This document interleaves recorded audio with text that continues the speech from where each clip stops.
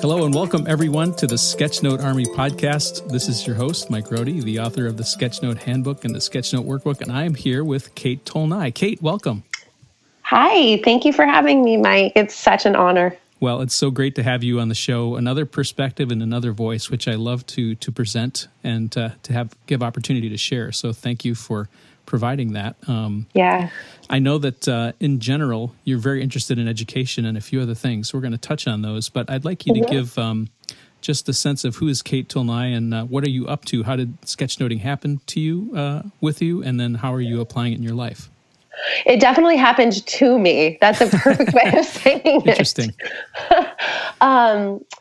So about a year ago in March, I attended a conference in Palm Springs, a CUE conference. And CUE is a nonprofit for educators in the states of California and Nevada, which, funny, now I work at CUE. So that's a whole other story. But back in March, there were several popular sessions on sketchnoting, and I'd always witnessed it and watched it and was slightly intrigued by it. But man, the passion around it was so palpable. And it just seemed like it was such a buzz in this education community. And CUE tends to attract tech users, educators that use technology. And our origination is computer using educators. It's an acronym. So so once I kind of felt that vibe, I proposed an idea to a bunch of people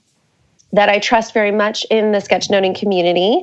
Wanda Terrell, Sylvia Duckworth, Pablo Diaz, and Cosma. I could go on and on.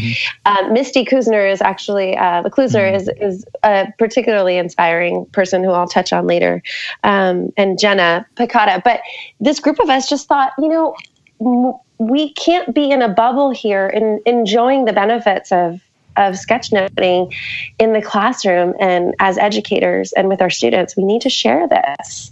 And so I would say, sketchnoting was done to me, but then it just has become me and I have become it. And it has been, over this last year, it has just totally revolutionized the way I think, the way I prioritize my listening skills as a learner and as a presenter. It's just been very powerful. Wow. So, yeah. That's a pretty great story. Yeah. So talk a little bit more about this community that you're talking about. I know a little about that. I've crossed that community and I've noticed too, sort of the excitement in the education community. I'm feeling it as well because I'm providing some teaching in some school districts and speaking with people in this space. But I think you being a lot closer to the space would be better to describe that. Yeah. So just a little bit more background on me. I actually taught middle school for about 10 years. And then the last 4 years, I've been teaching teachers at the district and the county level. So but in August, I actually transitioned to start working at CUE, like I mentioned. So now I'm continuing to work with educators, but I'm focusing now on marketing and communications, which is a bit of a divergence. But it's pretty amazing how it's all aligned. And I will call it a movement that came out of that CUE conference last year. We call it the Sketch 50 community. And you can find our website, sketch50.org. And like I mentioned, just one idea kind of snowballed and we capitalized on each other's skill sets. But this community is really based around this notion of growth mindset. So we really wanted to help people develop their visual vocabulary.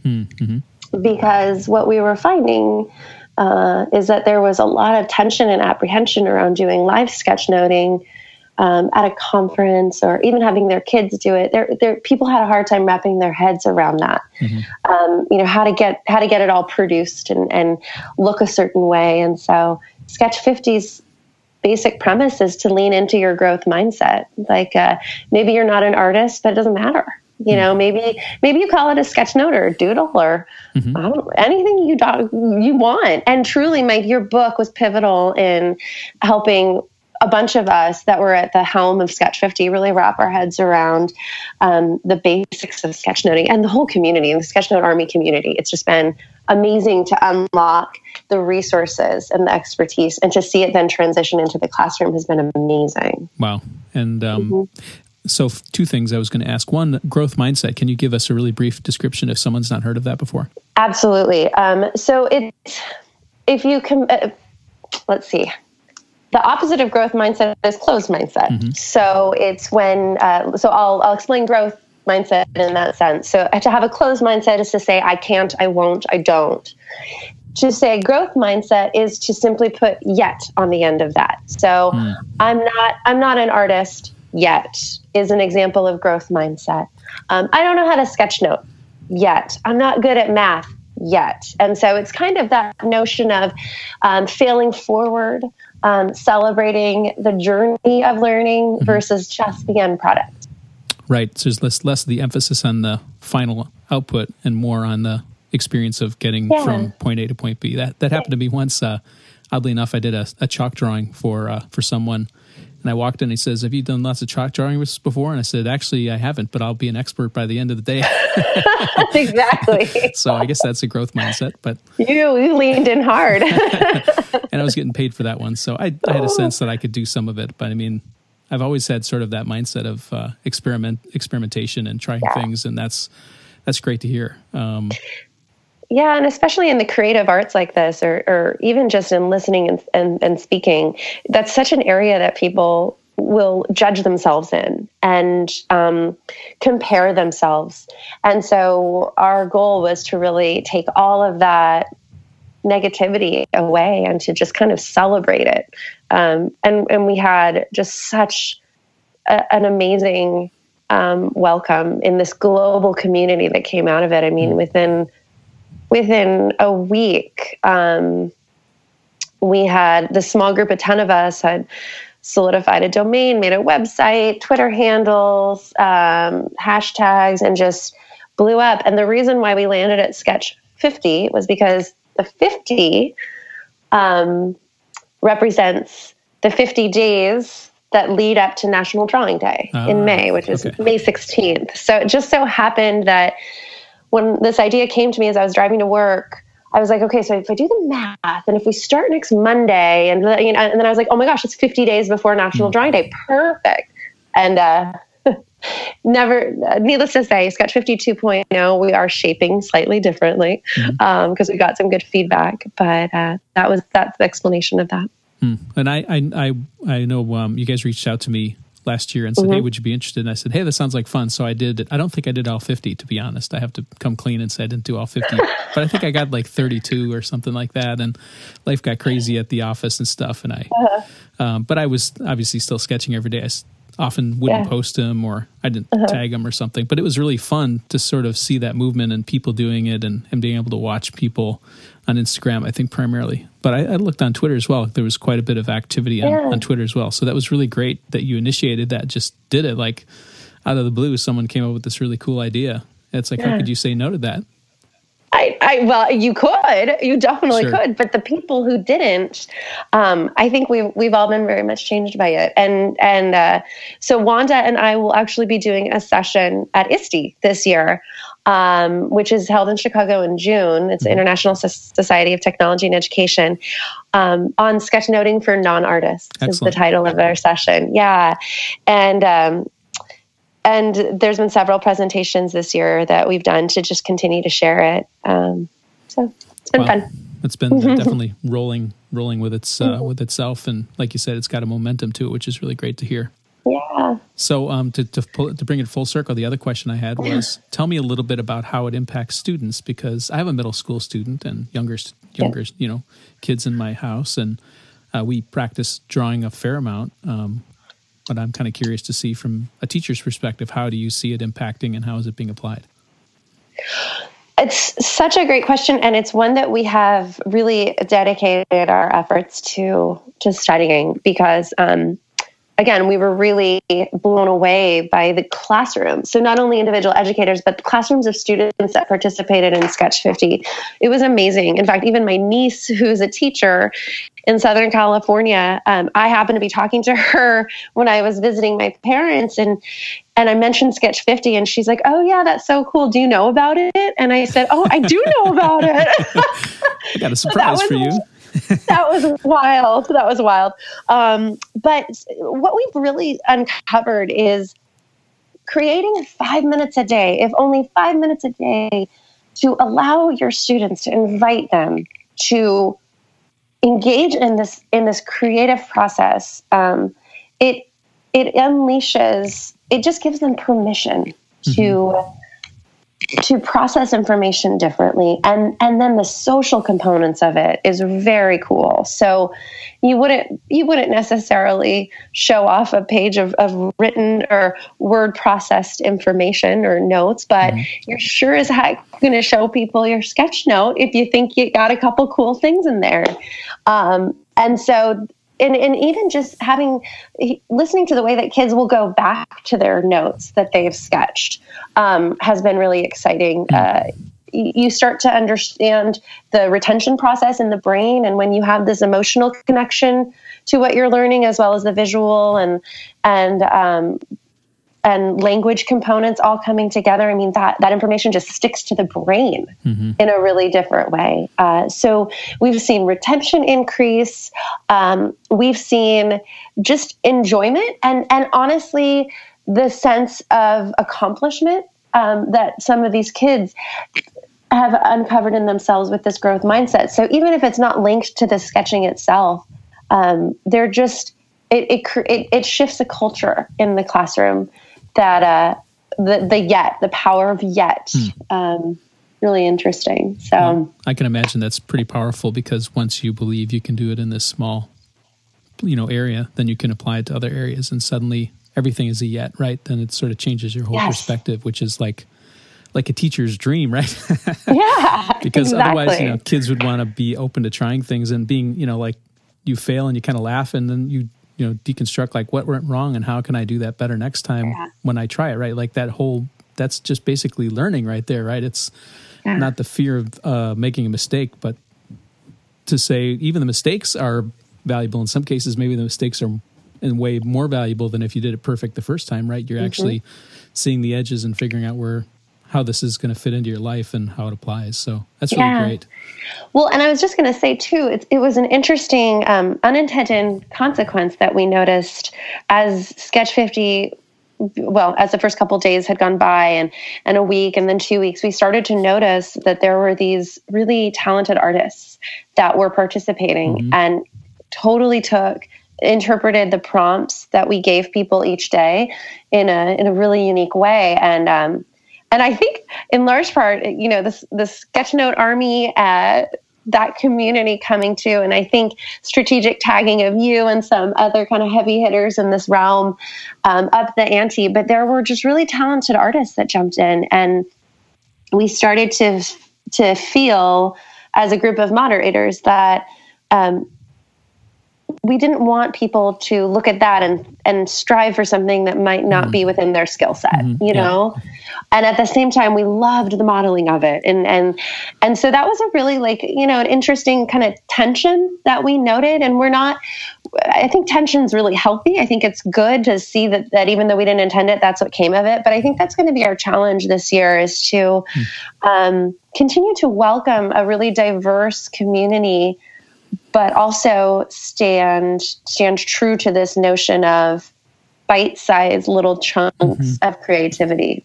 So it'll be interesting. Could be maybe an idea. Something that I've been trying to do more often when I post sketch notes that I do is to maybe describe the challenges that I had doing it, right? So I really didn't like the way this turned out. It got a little crunched up, or to actually expose the things that I feel like I could have done better after reflection.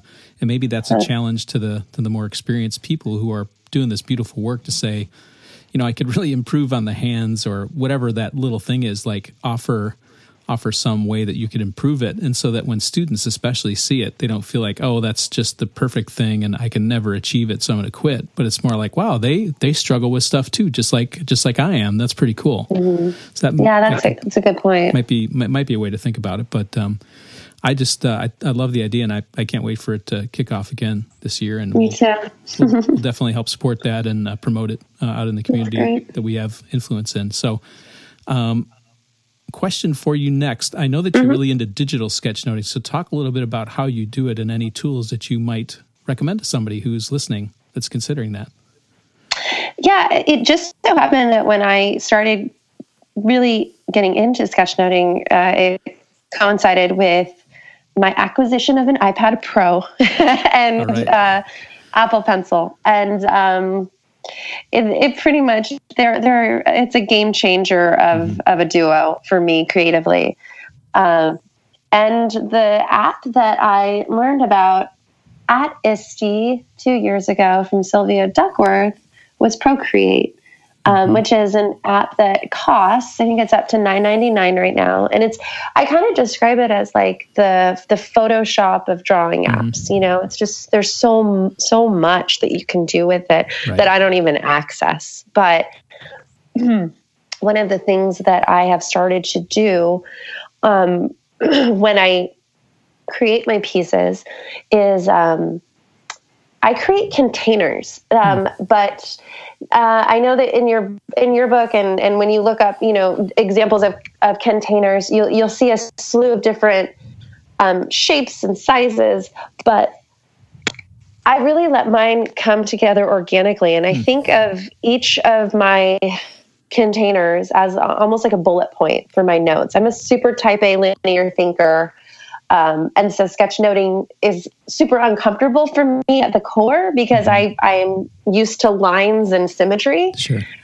But those containers have allowed me to compartmentalize my thinking. And so I don't necessarily try and connect one idea to another. I felt really pressured when I tried to do that live. And I admire people who can do it. It's just not where my brain is at. So So one thing that I really give myself permission to do is to create these chunks of ideas and represent them with these images and words. And I'm not shy about including a bunch of words because definitely. Right? You don't just have to all be visual or drawn out like that. So. No, exactly. And I've always proposed this idea that sketch notes can be, as you think of them on a slider, on one end is pure text and the other is pure drawing, and you're typically sliding somewhere in between the two based on the context, right? So whatever you're trying to achieve, or maybe the way you look at them might color the choice of balance that you might choose. So that's perfectly valid. I think that's a great way to look at it and a great way to adapt it to your own way of, working with this information. That's really cool. Yeah, I love it. I love it. And the other thing I was going to say, and one of the best pieces of advice I got too was from Sylvia, and she said, get a Flickr account and share. No matter how crazy you think yours looks, just share. So that was really powerful. Yeah, I think that's a great one. If someone's interested in that concept, there's a great book by my friend Austin Kleon called Show Your Work. It talks a lot about performing in public and the reasons for doing that for some of the work that you do. Maybe not all of it, but some of it that you choose to, right? There's some stuff you may want to keep private. So the way we sort of wrap up once we talk about tools and those kind of things, and it sounds like you're primarily using digital. Is there any analog tools that you would want to mention, or have you pretty much gone all digital at this point? Oh, maybe you can help me with the name of it. It's the notebook. It has paper. It's coated, and then you can put it in the microwave and it erases. The Rocketbook. Rocketbook. Yes, the Rocketbook. Oh my gosh, I have Misty Klusner again. She's my analog goddess. She's an educator who is just and an artist and extremely talented. She uses that, and those are fabulous to watch, and then to know that it's being archived too, both digitally. It's pretty cool. Yep, and I think there's one version of the Rocketbook that it's got a little circle on the cover. You put a cup of water in the microwave, and all your writing disappears after you've put it up. Crazy! Isn't that crazy? That's so wild. We'll make sure and put a link in the show notes for those of you who may have not heard of the Rocketbook. It's pretty neat. I've only played with them a little bit, so I'm focusing a little bit of 2018 on going a little deeper on those to see what can be done with them. So thanks for mentioning that. Absolutely. So let's let's end it up with 3 tips. And the way I describe these 3 tips is, let's assume there's a listener who's listening who's gotten into sketchnoting. They're excited. Maybe they've run into some roadblocks. They've got the growth mindset, but maybe they feel like they're more on the yet side than anything, right? And they want to move farther up to the achievement. And they just need a little bit of guidance from you, Kate. What would be 3 things that you might suggest? They can be, mental things. They can be very practical things. Sure. It's wide open for you. Well, I'll go back to what I just shared with my first tip is just share, and finding the right hashtag to share on social media could be really exciting, but it doesn't even have to be that formal. It can just be showing someone else, literally walking up to somebody else and showing them, or turning any sort of activity that would require processing and output, turning that into something that's more visual and then showing it off. I really think you learn a lot about yourself when you have to talk about it, and teach others. I agree. So that's one area. 2, I would be remiss if I didn't say to always lean into your growth mindset. That it's really not about the drawing or the sketching. It's just completely about approaching life with this power of yet. John Ike is a friend of mine and an accomplished speaker, and he has done quite a bit of work on that idea of the power of yet. And lastly, very practical, we don't worry so much about borrowing from other people. Yeah, definitely. And trace. I've refined my skills because I trace.